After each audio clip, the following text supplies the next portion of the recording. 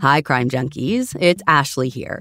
And you all know how ready I am at any moment to drop down the rabbit holes of mysterious cases to look for answers. And there's actually one right now that I cannot stop spiraling about, with more rabbit holes than I can count. In this season of Counterclock, investigative journalist Delia D'Ambra begins investigating Doug Wag Jr.'s mysterious death after he was found struck on a strip of railroad tracks. But the more Delia has dug into this case, the stranger things have gotten. And you guys, there is truly so much going on. A string of mysterious deaths, a bank robbery gone wrong, conspiracy, corruption, and it may all be connected. You can binge all of Counterclock Season 6 right now in the Crime Junkie fan club, or you can listen to new episodes weekly wherever you get your podcasts. Home is your creative canvas, an expression of your unique style. Only Wayfair has everything you need to bring your vision to life. It's the place to shop for everything home, from sofas and beds to dining sets and decor. Wayfair makes it easy with fast and free shipping, even on the big stuff. They'll even help you set it up. Our house is full of Wayfair finds, from wall art to rugs to vases and more. Our go-to is always Wayfair.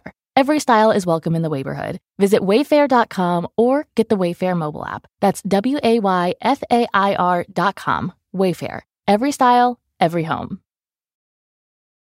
Sometimes it's challenging to connect with friends and family who aren't native English speakers. So learn their language with the most trusted language learning program, Rosetta Stone. Their efficient, immersive lessons are used and beloved by millions. The True Accent feature even provides feedback on your pronunciation. Learn on the go with convenient, flexible, and customizable lessons as short as 10 minutes. For a very limited time, our listeners can get Rosetta Stone's lifetime membership for 50% off. That's 50% off unlimited access to 25 language courses for the rest of your life. Redeem your 50% off at rosettastone.com/crimejunkie.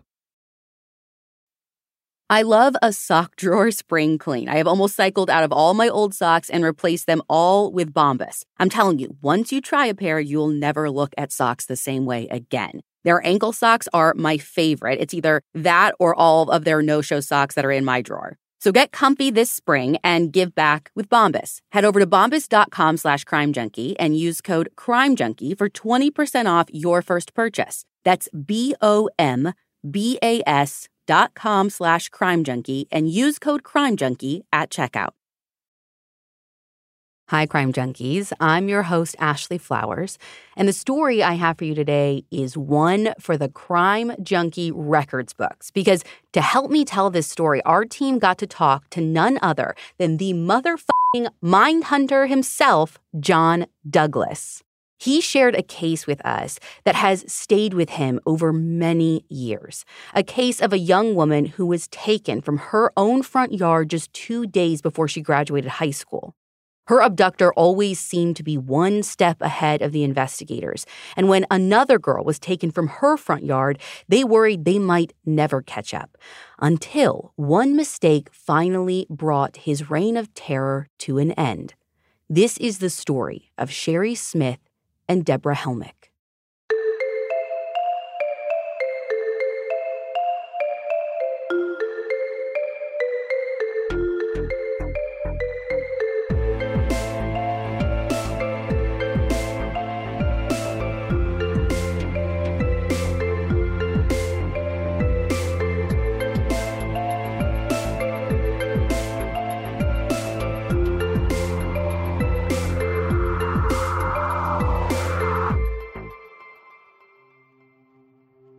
It's 3:38 p.m. on May 31st, 1985, and a man named Robert Smith is working from his home office in Lexington, South Carolina, when he looks out the window to see his daughter, Sherry, pulling into their driveway. He watches his 17-year-old daughter as she stops the car by the mailbox, presumably to get out and check the mail, since that's her normal routine when she gets home. Now, he doesn't notice anything out of the ordinary, so he gets up to go grab something that he needs from another room. He's only gone for a few minutes, but when he gets back and looks out the window again, he stops in his tracks. Sherry's car is still sitting there right next to the mailbox, and the driver's side door is open, but he doesn't see his daughter. Now, their house is set about 750 feet back from the road, but even with their long driveway, he has a pretty clear view of their entire front yard, including the mailbox, so he should still be able to see her. And it's not like she would just leave her car there and walk the mail up to the house. So right away, alarm bells start going off in Robert's head, but not like crime junkie alarm bells. Robert is worried about something else.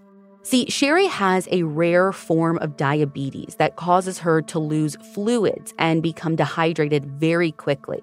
She even carries medication around in her purse to take throughout the day. But when she doesn't stay on top of her meds, she can get really disoriented and eventually pass out. So her dad rushes downstairs, gets in his car, and drives down their driveway to find her, again, thinking that he's going to find her like on the ground unconscious. But when he gets there, he sees that her car is still running. The mail that she got out of the mailbox is scattered all over the ground, but he doesn't see Sherry anywhere. The more he looks around, the bigger the pit in his stomach grows, because in the car, he can still see Sherry's purse right there in the passenger seat with her medication still inside, which is a huge red flag. He shouts her name a few times, and when he doesn't get a response, he sets off on foot to a wooded area near their house, thinking that she might have maybe wandered in there after becoming disoriented. And it's not like she could have gotten far. I mean, he literally had eyes on her just a few minutes ago. But despite him calling her name and scouring the woods, he doesn't find any sign of her. So he gets back in his car and heads back to the house to call 911. The assistant sheriff of Lexington County arrives at the Smith house a few minutes later, and right away, he gets the feeling that something is seriously wrong here. So he starts asking Robert some basic questions, like what was she doing that day, what was her home life like, basically trying to figure out if there's any way she could have left on her own before he takes further action. But Robert insists that Sherry is not the type of kid to just run away. According to an episode of the FBI Files titled Cat and Mouse, he tells the assistant sheriff that she had a pretty normal day. She'd been to a pool party, then to a nearby shopping center with some friends and her boyfriend, Richard. And the reason he knows all of this is because she called home consistently to keep her family updated on where she was and when she was going to plan to be home. And even if she was thinking about running away, she is set to graduate high school in 2 days. And after that, she was supposed to go on a cruise with her classmates, like the following week. That is not something that any teenager would miss. This is the kind of thing that you live for at that age. So even if you are going to run away, like you're going to do it after the cruise or hell, on the cruise. But it's just not something you intentionally miss. As he's listening to all of this, the assistant sheriff becomes more and more sure that Sherry is in trouble. So he makes the decision to call in for backup and officially opens an investigation into her disappearance. And I just want to take a second and talk about how huge of a decision this is, because Lexington County actually has a law at the time that stated that you had to wait 24 hours before reporting someone missing, even though Sherry is a minor. But this guy knows that the first few hours in a missing persons case are the most important. And so he bypasses protocol and starts treating Sherry like a missing person right away. More officers arrive at the scene a few minutes later, and they seal off the driveway and begin meticulously going through the car. They're looking for hair, drops of blood, dusting for fingerprints, any sort of physical evidence that they can gather. They also organize a massive ground search, and they pull in all available officers from several surrounding counties. At this point, the news that there's a missing girl has spread across town, and by the time the sun sets, there are hundreds of local residents volunteering to help look for Sherry as well. According to an Associated Press article in the Herald Rock, the search spans a 25-mile radius around the Smiths' home. But despite their best efforts, the investigators run into a problem right away, and that's the heat. It is hot outside. We're talking 100 degrees, and even after the sun goes down, the oppressive humidity doesn't go away. And this really cuts down on how long they can safely be out there before having to take a break. Despite this, they do their best to keep the search going throughout the night. But by the next morning, there is still no sign of Sherry, and they haven't found any evidence in the car that could help them piece together what happened in the brief moment of time after she got out of her car to get the mail. I mean, there's no blood in the car. The hairs and fingerprints inside appear to all belong to either Sherry, her boyfriend, or her family. And even though there's no physical evidence of anyone else being there, investigators can only come to one conclusion. Sherry was abducted. The searches continue over the next few days, and they even contact the FBI, who sends a plane equipped with infrared sensors to help cover more ground. But again, they come up empty. The investigators interview Sherry's family, her friends, anyone they can think of that might have seen something or knows someone who might want to hurt her. But again, just nothing. It is like they're hitting every wall after wall, and they don't know where to go next. That is, until 3 days after Sherry's abduction, when police get a frantic call from her parents in the wee hours of the morning. Breathless and afraid, her parents say that they just got a call from a man who says that he has their daughter. They explain that when Robert answered the phone, the man on the other end asked to speak with Sherry's mom, Hilda, directly. His voice was really deep and sounded a bit warped, but Robert handed the phone over anyway. Hilda got on the line, and this strange man began to apologize. And he said, they're not looking for Sherry in the right places because he has her. He went on to say that Sherry would be returned to them in a few days and insisted that this was not a ransom call because he doesn't want any money from them. And to prove he's not lying, the man told Hilda that he had sent a letter in the mail that they should keep an eye out for because it will probably be arriving later that day. And then before Hilda could even process what she was hearing, this guy just hangs up.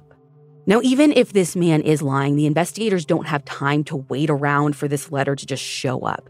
So they call the Lexington postmaster to open up the post office, and a group of police officers begin sifting through all of the outgoing mail. And eventually, after about 30 minutes, one of them pulls out an envelope addressed to the Smiths. As soon as they find the letter, the officers seal it up in an evidence bag and take it to the FBI's forensic lab for analysis.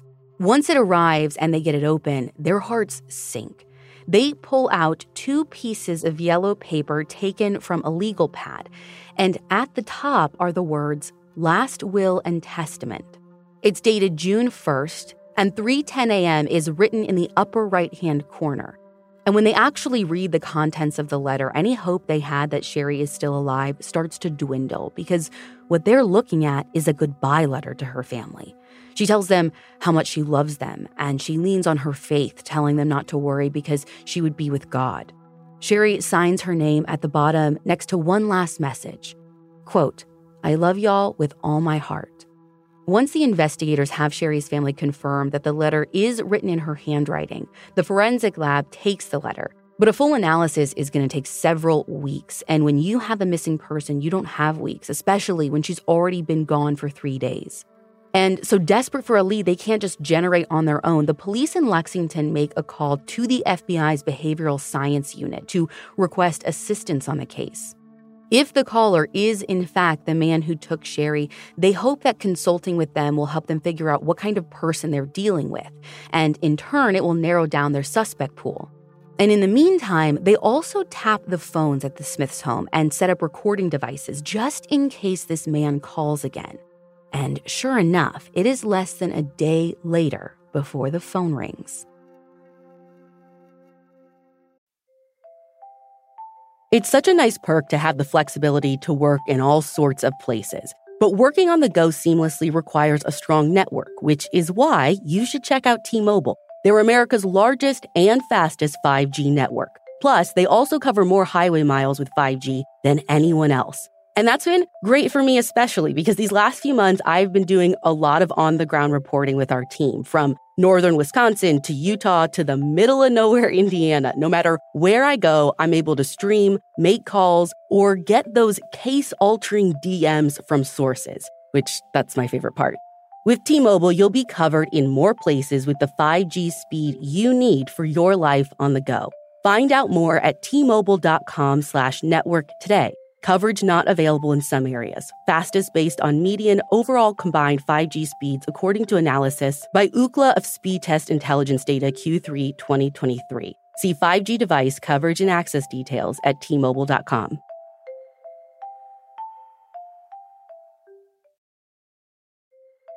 This show is sponsored by BetterHelp. If you're anything like me, when you have something weighing on your mind that's taking up time and energy, the best thing you can do is to talk about it. But sometimes that's also one of the hardest things to do too. We all carry around different stressors, big and small. And when we keep them bottled up, it can start to affect us negatively. Therapy is a safe space to get things off your chest and to figure out how to work through whatever's weighing you down. If you're thinking of starting therapy, give BetterHelp a try. It's entirely online, designed to be convenient, flexible, and suited to your schedule. Just fill out a brief questionnaire to get matched with a licensed therapist and switch therapists at any time for no additional charge. Get it off your chest with BetterHelp. Visit BetterHelp.com/CrimeJunkie today to get 10% off your first month. That's BetterHelp, HELP.com/CrimeJunkie.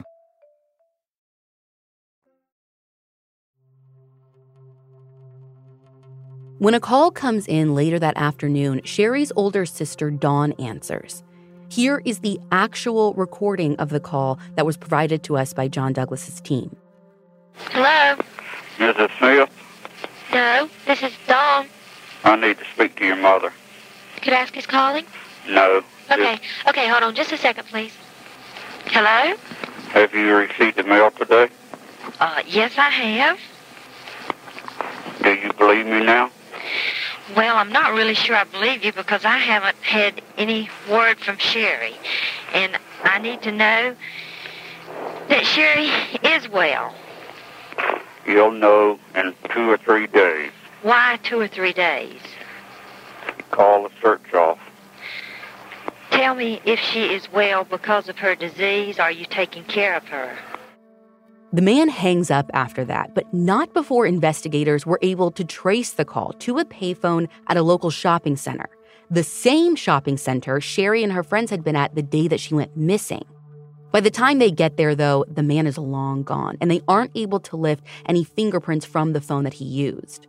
I don't know if they continued to stake out that phone, but it wouldn't matter if they did, because a little after 8 that very same evening, the man calls again from a different phone. Dawn picks up again, and the man again asks to speak to Hilda. This is Hilda. Did you receive Sherry Ray's letter? Pardon? I can't hear you. It's not very clear. Speak louder. Did you receive the letter today? Yes, I did. Tell me one thing it said. Tell you one thing it said? Anything. Hurry. Sir Richard? Do what? There was a little heart on the side, Sir Richard, written on the side. It said... How many pages? 2 pages. Okay, it's yellow legal pad. Yeah. And on one side on the front page it said, Jesus is love. No, God is love. Well, God is love. Right. Okay, so you know now that this is not a hoax call. Yes, I know that. The caller then goes on to say that the search hasn't been called off yet, like he demanded in his last call. Hilda tries to explain that she just couldn't get a hold of Sheriff Metz, who is the sheriff of Lexington County, but of course that isn't true. But really, until Sherry is home, they have no intention of stopping the search. Okay. I'm trying to do everything possible to answer some of your prayers, so please, in the name of God, work with us here. All right. Can you answer me one question, please? You are very kind, and you seem to be a compassionate person. And I think you know how I feel being Sherry's mother and how much I love her. Can you tell me, is she all right physically without her medicine? Sherry is drinking a little over 2 gallons of water per hour and using the bathroom right afterwards. All right. Is she able to eat? Because she doesn't usually eat. That's what concerns me. Listen, I got to hurry now. I know that. Okay, now, what I'm going to do is have an ambulance. Now, this is very important. This has gone too far. Please forgive me.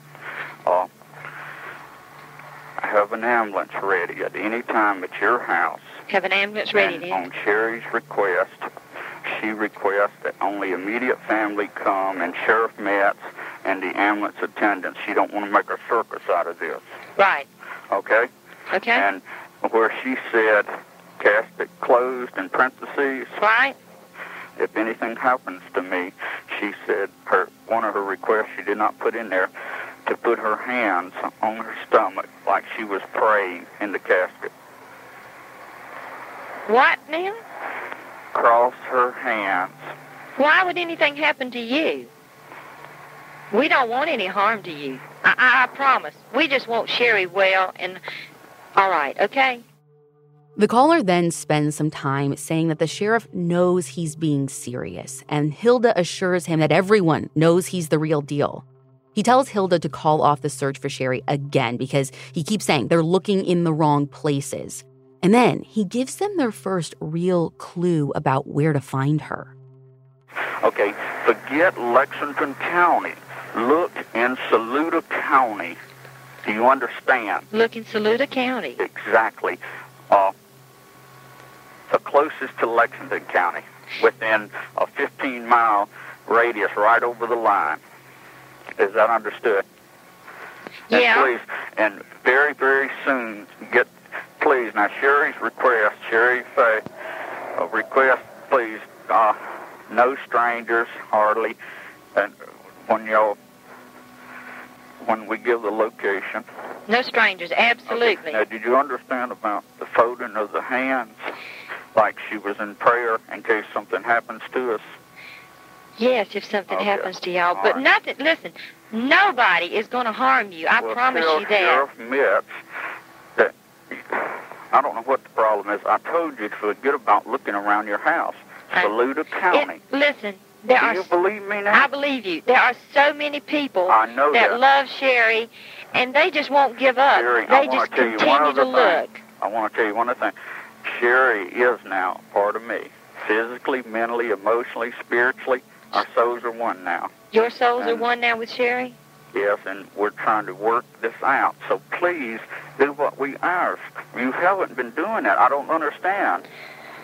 And she doesn't. We sit here and watch TV. We see no sheriff. Why doesn't Sherry talk to me? She knows me so well. That's why she asked me to communicate with you, not your husband. Aren't you aware of that? Yes, I know that. I know that she would ask you to talk with me. She does love y'all, and like she said, do not let this ruin your lives. We're not going to let it ruin our... Okay, well, listen, you tell Sherry one thing. What is right? There's no way my life could ever have any happiness in it again if Sherry left this world with me bearing a guilt that I had failed in such a bad way, because I love her and I want to make her happy. I'll do anything to work it out. She doesn't have to come home, okay? I'm serious. She does not have to come home. Anything. Well, time's up, and please now have the ambulance ready at any time. This will not go any further, and it will be soon. The ambulance, you're not telling me that something's going to happen to her and I'm going to have an ambulance. I'm telling you her condition is getting bad. Is that what you know more about it than I do? I know I do, and that's why I am so worried about the ambulance, and I'll give you the location, and tell Sheriff Mitts to get all his damn men in Saluda County. Okay, well, God bless all of us. Will you call me soon? I will. Will you call me back tonight? I just need reassurance to know that she's still okay. I have to be careful. I got to go now, and listen, please forgive me for this. It just got out of hand. I know. Listen, do me one thing. What is that? Hurry. Just tell Sherry. I know she knows how much I love her. Tell her daddy loves her, and her daddy will work anything out with her under the sun, and he admits we've got a lot of problems, and we'll work them out, and her brother and sister love her. And God bless you for taking care of my baby. Sherry is protected, and like you said, she is a part of me now. And God look after all of us. Yeah. Good night. Good luck to you, too. The comment about the caller being one now with Sherry, physically, spiritually, all of that is a huge red flag. And listen, I feel like if Britt were here, she would literally be saying full body chills right now, because that is one of the most ominous, sinister things I have ever heard. Now, since Hilda kept the man talking for long enough, the detectives are able to trace the call again, this time to a payphone about 8 miles away from their house. But just like last time, police race to the scene. By the time they get there, this guy's long gone. But now that the police have 2 recorded calls to analyze, they send everything they have to the FBI's Behavioral Science Unit, who agree to help with this case. FBI profiler John Douglas takes the lead, and he creates an in-depth profile about who he thinks they're dealing with, everything from what he probably looks like to his criminal history. And you guys, this is where we got to live every crime junkie's dream and actually sit down with John about his involvement. And he told us what his first impressions of the caller were when he got that tape. You don't perpetrate a crime like this when it's as your first crime. You definitely, it shows too much planning, control, how he's able to get this victim away from that mailbox and control her. So will have a criminal history. What kind of criminal history? It starts off as peeping Tom, obscene telephone caller, and then as you get older, there will be attempted assaults, maybe similar to what we're looking at here. So what's helpful will be a criminal history, will be done. John Douglas also wrote a book titled When a Killer Calls, all about this case, and I highly recommend that you get your hands on it. It is a great read for any crime junkie.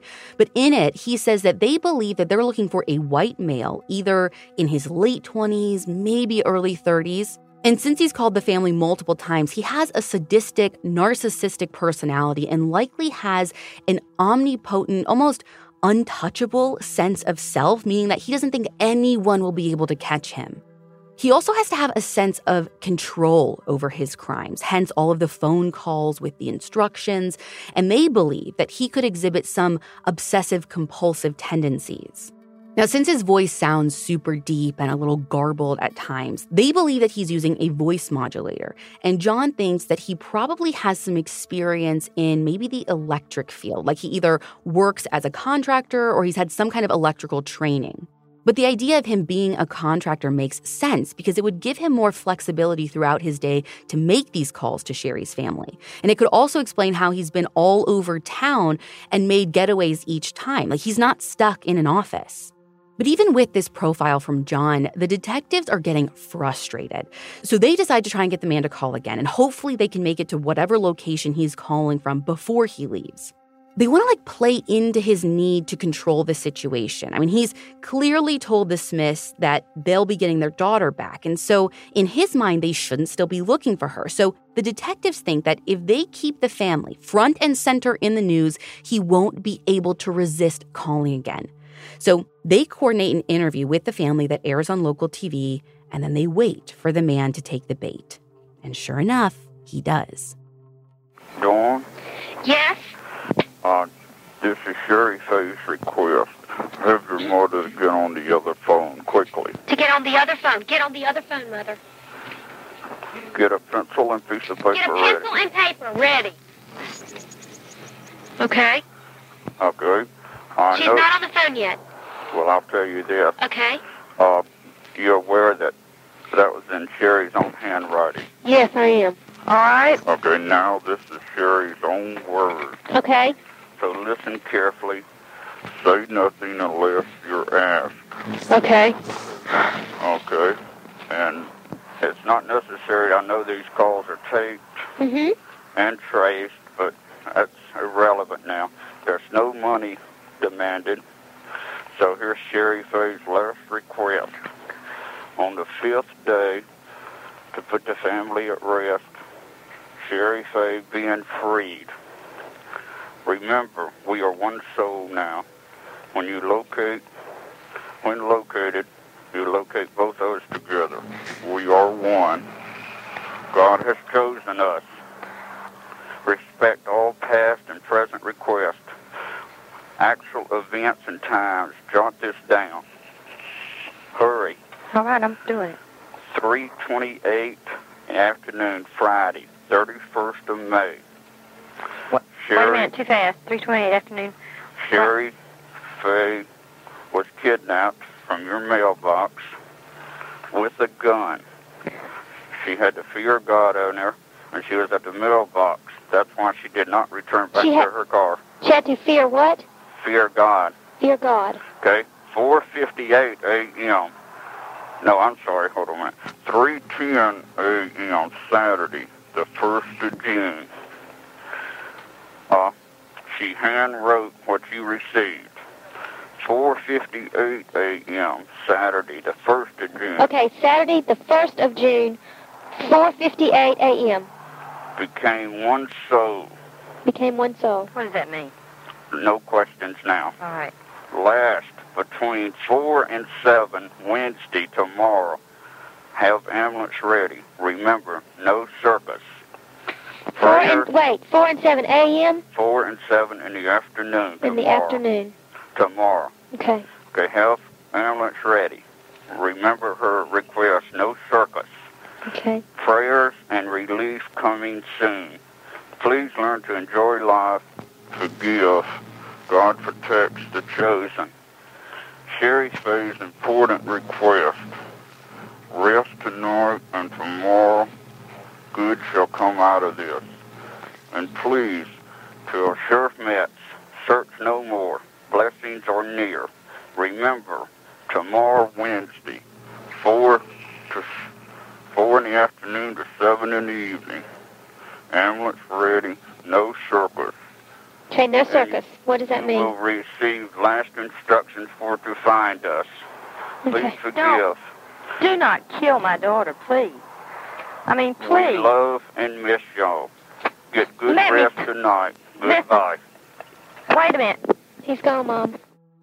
The man's use of Sherry's middle name stands out to them here because she didn't go by her first and middle name to her friends and family. In his book, John Douglas says that he thinks this is to try and make the man feel closer to Sherry, like they have some sort of special relationship and he's the only one who calls her that.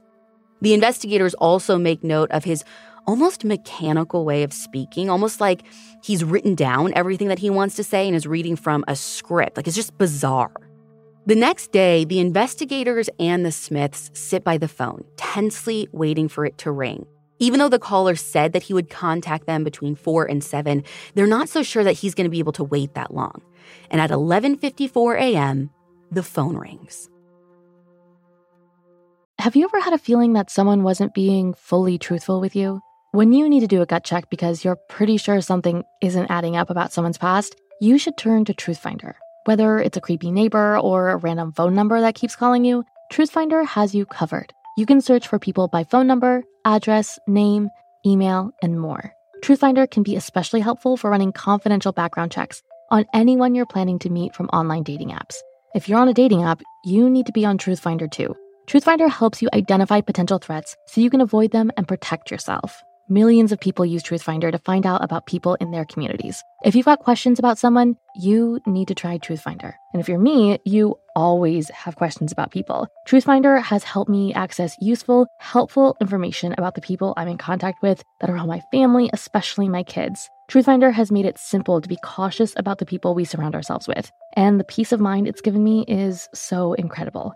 Go to truthfinder.com/crimejunkie for a special Crime Junkie offer. That's truthfinder.com/crimejunkie to access your special offer today. Spring has sprung, and so has allergy season. But when it comes to the cost of your allergy meds and other prescriptions, checking GoodRx can help you save and stay healthy. GoodRx is the free, fast, and easy way to find the prescriptions you need at a lower price. With GoodRx, you can instantly find discounts, compare prices, and save up to 80% at the pharmacy. GoodRx is accepted at all major pharmacies in your neighborhood, including CVS, Walgreens, Rite Aid, Vons, Walmart, Sam's Club, and many more. And remember, GoodRx works whether you have insurance or not. Even if you have insurance, GoodRx may beat your copay price. So if you're looking for seasonal allergy relief with low-cost prescription medications, GoodRx is a walk in the park for you this spring. For simple, smart savings on your prescriptions, check GoodRx. Go to goodrx.com/crimejunkie. That's goodrx.com/crimejunkie.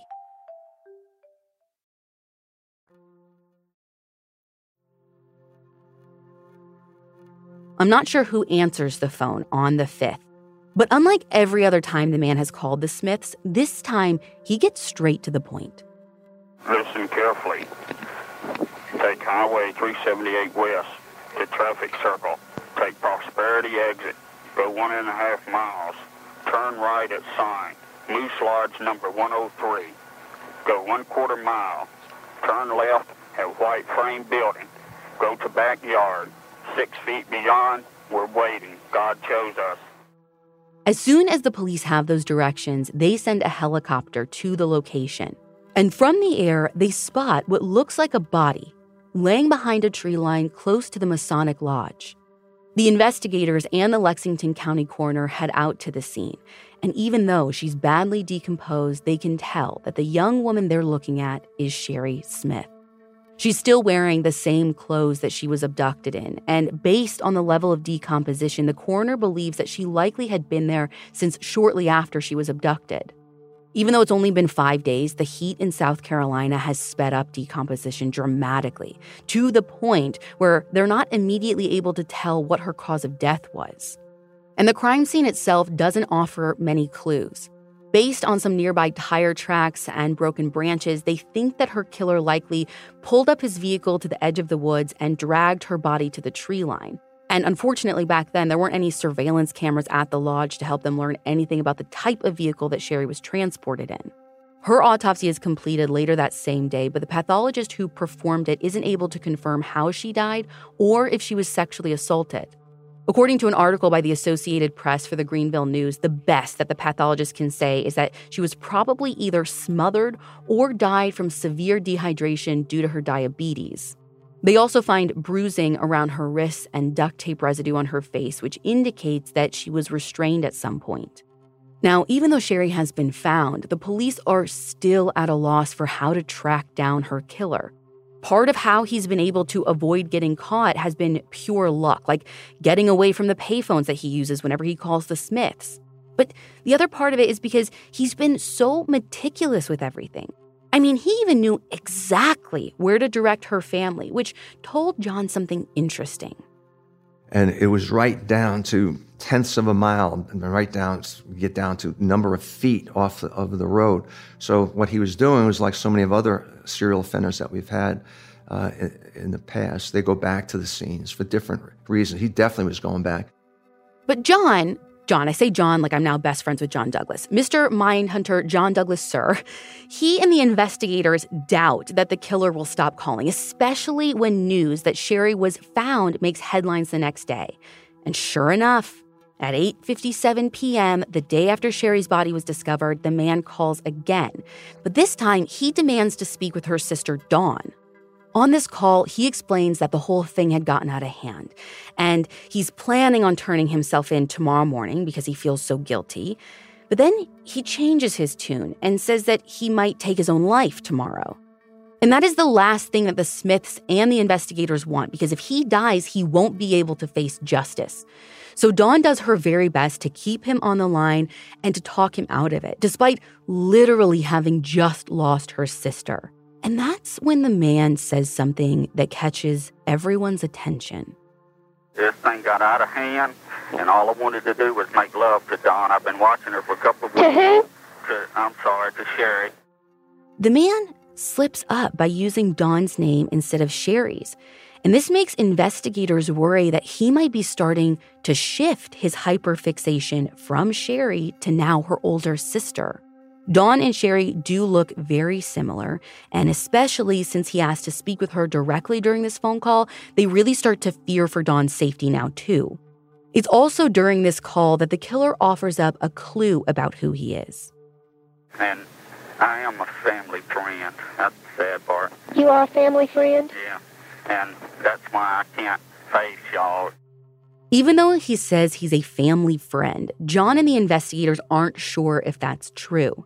In his book, When a Killer Calls, John Douglas talks a lot about the quote-unquote relationship the killer portrayed that he had with Sherry. And he thinks that saying he's a family friend is just another way to try and make him seem closer to Sherry than he actually was. Dawn keeps the man talking for a while after, and their conversation goes back and forth between him pitying himself and then obsessing over the timeline of the crime. He does admit to sexually assaulting Sherry, although the way he frames it is like it's consensual, which obviously is absolutely not true. And he also describes her death, saying that once he realized she had to die, he gave her 3 choices. I gave her a choice, to shoot her or give her a drug overdose or suffocate her. Why did you have to kill her? It got out of hand. I got scared because I only God knows, Dawn. I don't know why.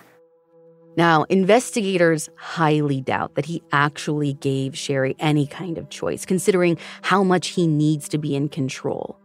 The guy hangs up shortly after this, and police are able to trace his call to a truck stop, although this time it's 50 miles away. And by the time they make contact with the closest law enforcement agency and they get officers out there, surprise, surprise, he's gone.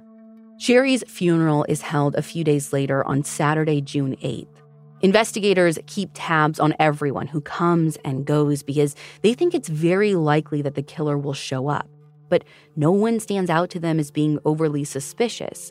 Though that doesn't mean he wasn't there, because later that day, the killer calls again, admitting to being at the funeral and offering to answer any questions Dawn may have. She asks him where he killed her sister, hoping that he'll maybe get overconfident and reveal something, but all he says is that it was in Lexington County. But Dawn keeps pressing, and she asks again, specifically, where in Lexington County? The man gets kind of flustered and kind of tries to deflect, but she keeps on pressing. And John Douglas thinks that he's getting so flustered because he's not scripted here. Like, he wasn't expecting for Dawn to push so much, and so he doesn't have, like, a preset reply ready to go. And eventually, he gets so flustered that he hangs up. And at this point, I am sure you can guess what happens after that. The police trace the call to a gas station 60 miles away, but again, he is gone by the time they get there. Over the following week, John and the investigators work with the Smiths, poring over any piece of surveillance footage from the surrounding area that they can get their hands on, analyzing everyone they know and don't know in the hopes of finding something, anything. They also do their best to keep Sherry in the news on the off chance that the man will call again. But after that last call to Dawn, he stays suspiciously silent. That is until June 14th. When the investigators on Sherry's case get a call about another girl who's been abducted. The call comes from one county over, and detectives tell them that earlier that day, just after 4 o'clock, a little girl had been taken from her own front yard in broad daylight. Her name is Deborah Helmick, and according to another Associated Press article in the Greenville News, she was playing with her little brother in the front yard of their trailer home when a silver sedan pulled into her driveway.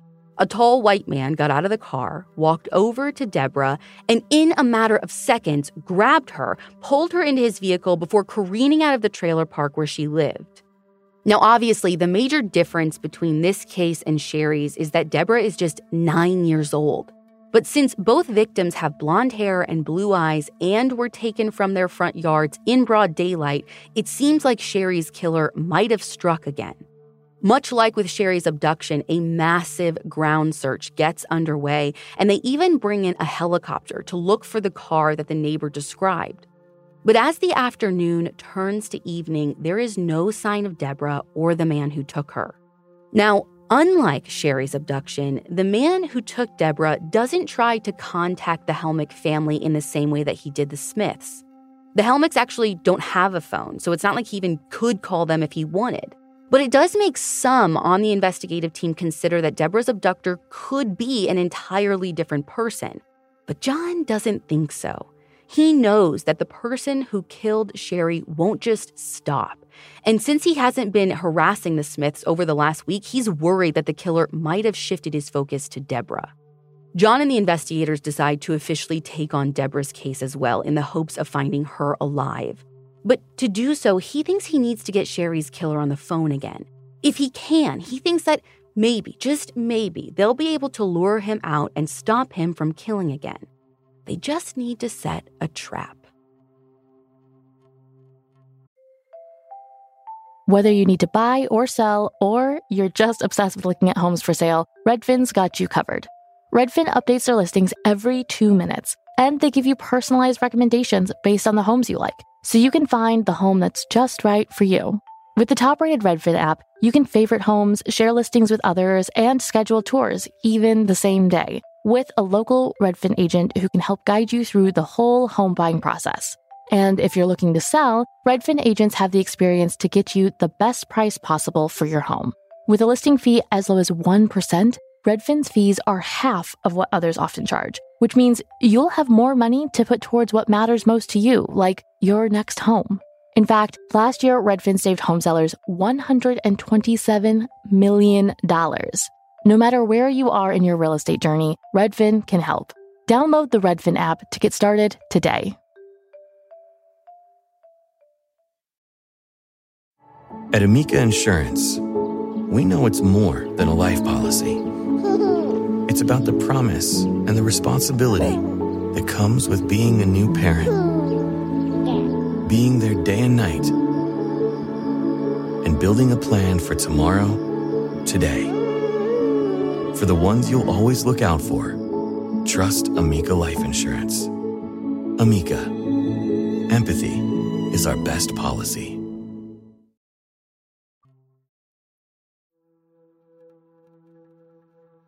John proposes holding a graveside memorial service for Sherry, and he works with the local media to make sure that the date and time are publicized. He knows that the killer is keeping an eye on the news, so if he sees her family mourning her publicly, he will not be able to resist calling again. And if they're lucky, he might even show up. Now, in order to really drive it home, he takes a stuffed animal from Sherry's bedroom for her family to leave at her grave. It was a koala, her favorite animal. But this stuffed animal isn't the only bait. Before the memorial service ever happens, John wants to use another piece of bait, if you will, something much more precious to the Smiths. But this was the nervy part. This was the high-risk part.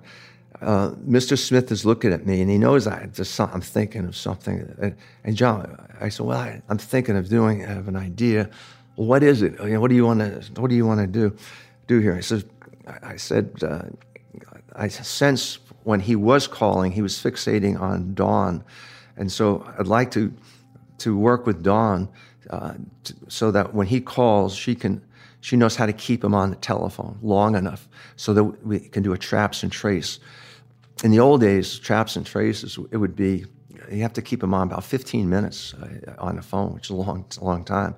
So I'll work with her there. But I also I'm like using her as a decoy. I'm using her to kind of lasso in this guy, and Mr. Smith tells me, he says, "Is there any chance I'm going to lose my other daughter here?" And I said, "No." I said, "We'll give her the protection. Don't worry about that." Almost as soon as the memorial service is announced in the local paper, the killer calls the Smith household just like John knew he would. Dawn answers with John sitting right by her side, and right away they can tell that something's different. This guy isn't using a voice modulator anymore. And John thinks this means that he's getting bolder, like he doesn't feel like he has to hide much anymore.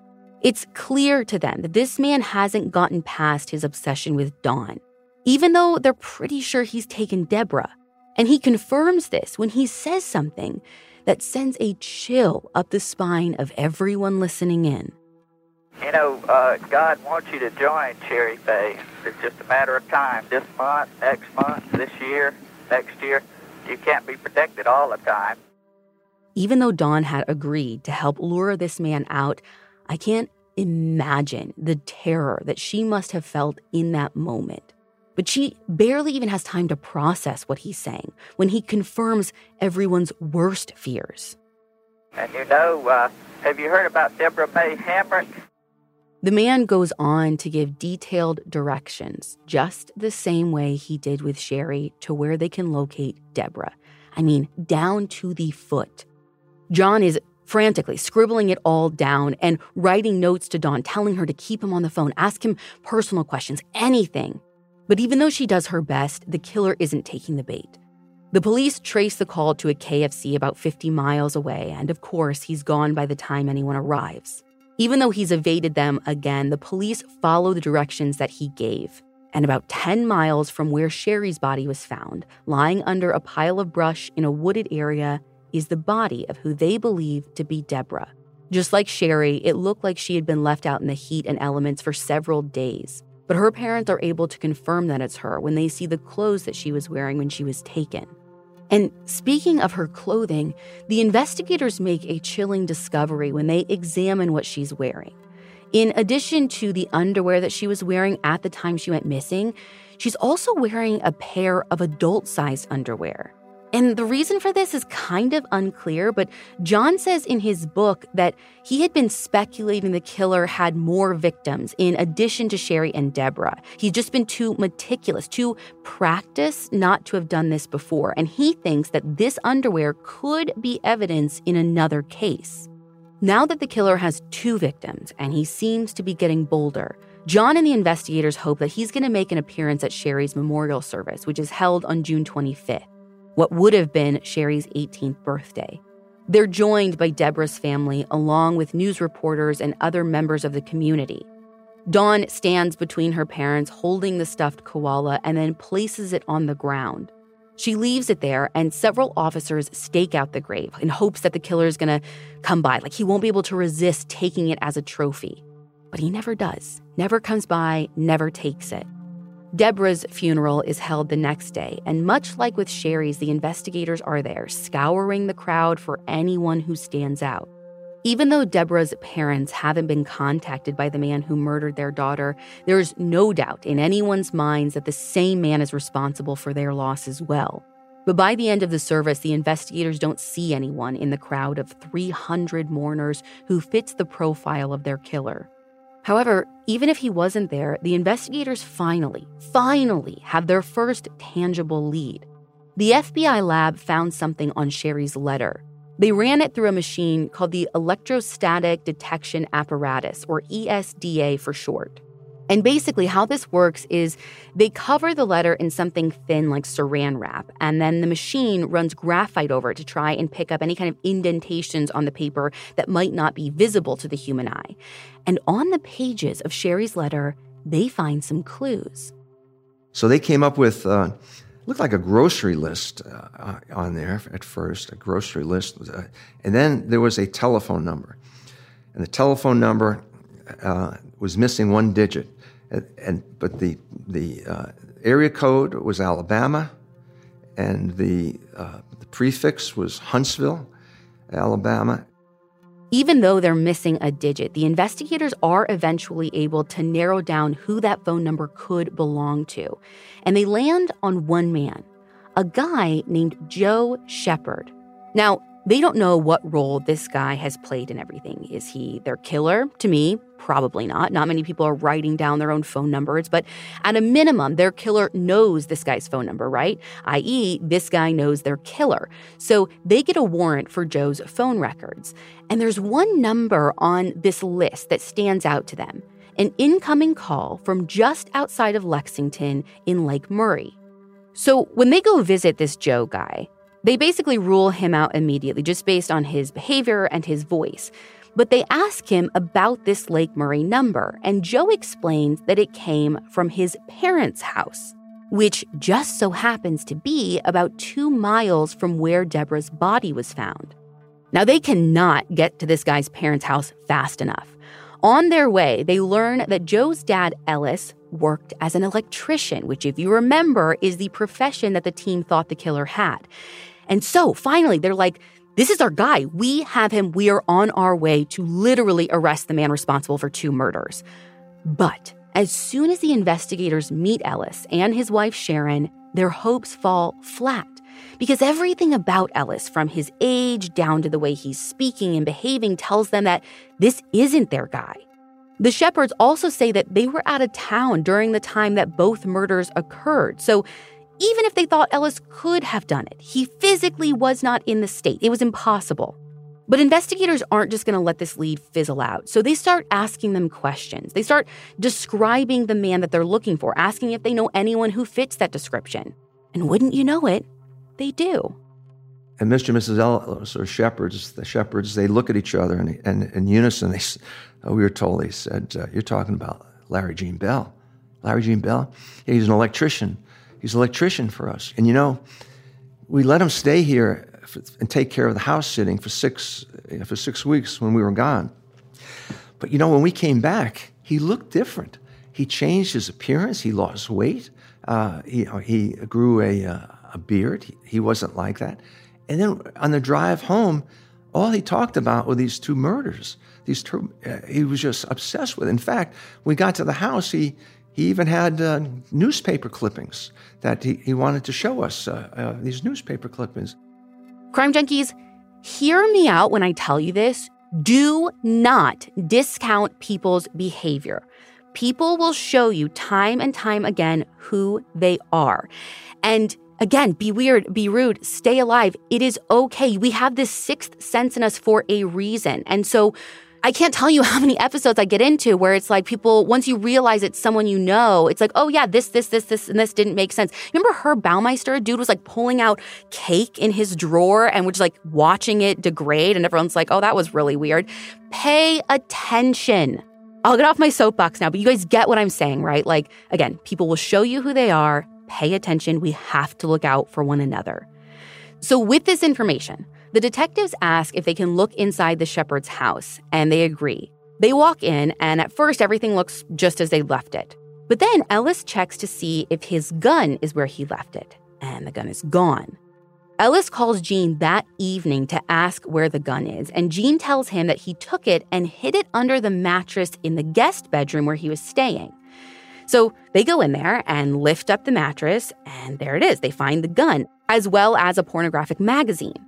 And Margaret O'Shea reported for the State that when they lift up the sheets, they find that the mattress pad has been stained with what looks like a mixture of blood, urine, and semen.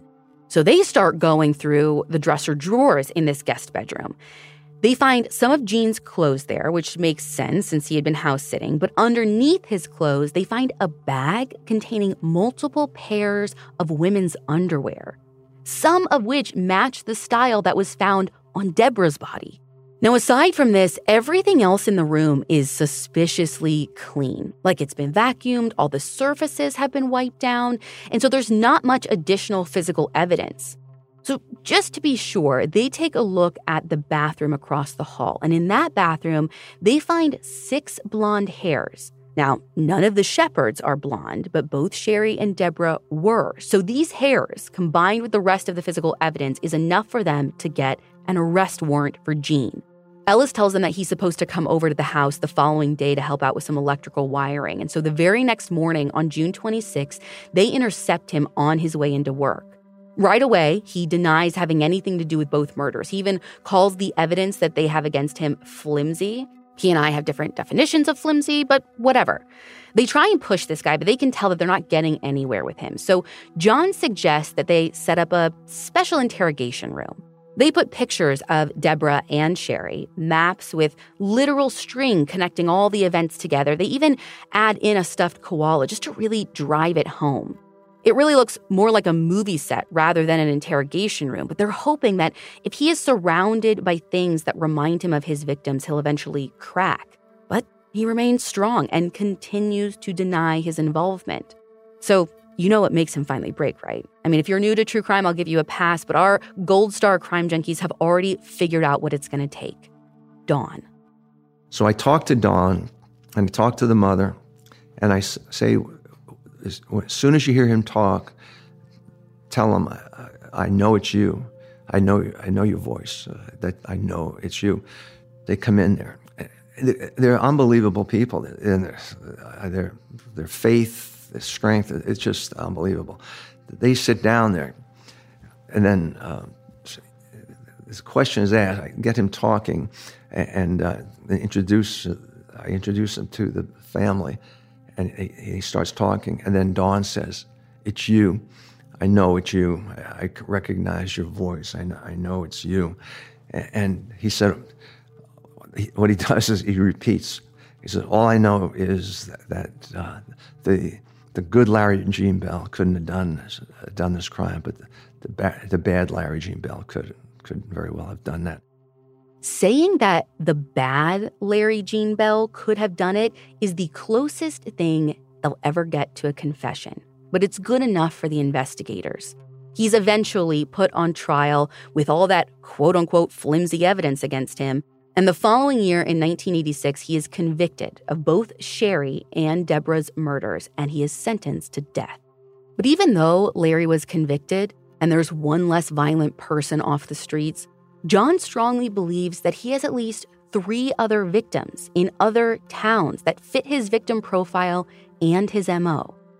He had a criminal history, as I mentioned, but he's also suspect in 2 other homicides. One was an associate's girlfriend who was killed, never found. Another one was a woman who lived like 2 blocks from where he lived in another town, and he never found her, either. And so he was a serial killer. He got away with it. Larry was executed in 1996, but his crimes still haunt the families of his victims. And it still haunts the investigators who worked tirelessly to bring him to justice. Because even though he might not be able to hurt anyone else, the full extent of his crimes may never fully be known. And actually, if you want to learn even more about this story and about John Douglas's work with the BAU, definitely pick up his latest book, When a Killer Calls. It is out right now. We're going to link to it in the show notes. And if you are a crime junkie like me, when you heard that there might be 3 more victims, your mind probably started going wild and your little fingers couldn't Google fast enough. Well, no need. I'm on the same page. I already did that for you. And let me tell you, there are some details in those cases that I cannot get past. So if you want to go down those rabbit holes with me, we are releasing an audio extra about this case. It's basically like a full mini-sode that you can listen to right now in the fan club. I'll see you there.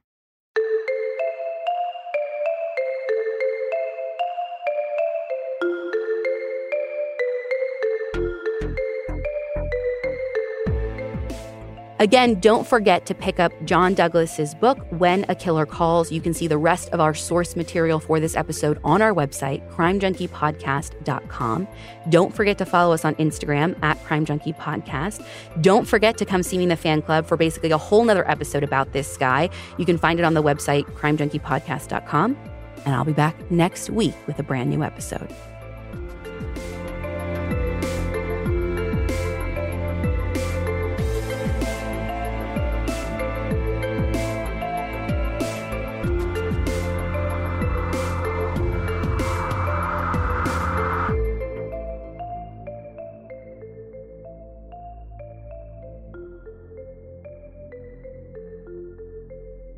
Crime Junkie is an Audio Chuck production.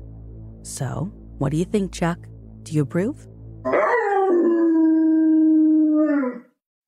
At Amica Insurance, we know it's more than a life policy.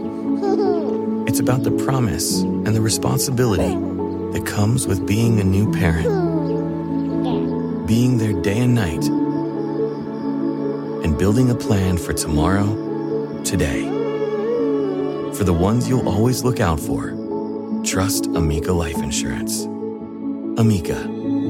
Empathy is our best policy. This is a big year. The Ohio Lottery's golden anniversary. 50 years of excitement, of growing jackpots and crossed fingers. 50 years of funding for schools, of changed lives and brightened days. 50 years of fun, and that is worth celebrating. So watch for can't-miss promotions, huge events, and new games that will make the Ohio Lottery's 50th year its biggest one yet. Learn more at funturns50.com.